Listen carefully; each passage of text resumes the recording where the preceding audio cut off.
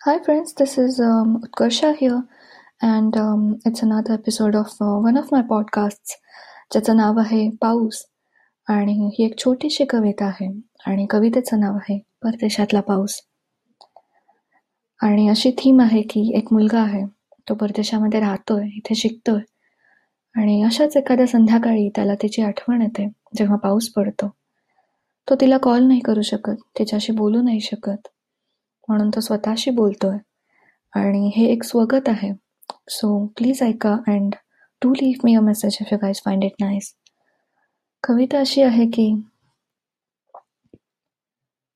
परदेशातला पाऊस, परदेशातली संध्याकाळ, tinted photos, stained letters, old sweaters आणि स्वेटरला येणारा तुझ्या मंद परफ्यूमचा वास.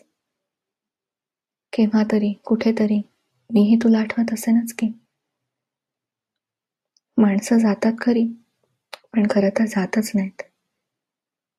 आणि मग अशाच एखाद्या संध्याकाळी सांडलेल्या कॉफीतून, खिडकीतून झिरपणाऱ्या हलक्याशा पावसातून, न धुता ठेवलेल्या त्याच जुन्या स्वेटरमधून परत परत येत राहतात भेटायला.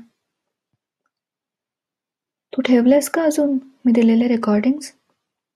दोघातला एक, तो कॉफीचा कप आणि परत येता यावं म्हणून मुद्दाम विसरलेली ती पुस्तकं? नाही म्हणू नकोस आणि होही म्हणू नकोस. माझ्या सिगरेटच्या धुरासोबत हा प्रश्नही हवेतच विरून जाऊ दे. काय म्हणतेस? आज मध्येच काय असं अबस्ट्रॅक्ट बोलणं आहे ना ग कारण? आधी पाऊस पडायचा तेव्हा मन वळचणीला जायचं आणि आता मनातच पाऊस पडतो.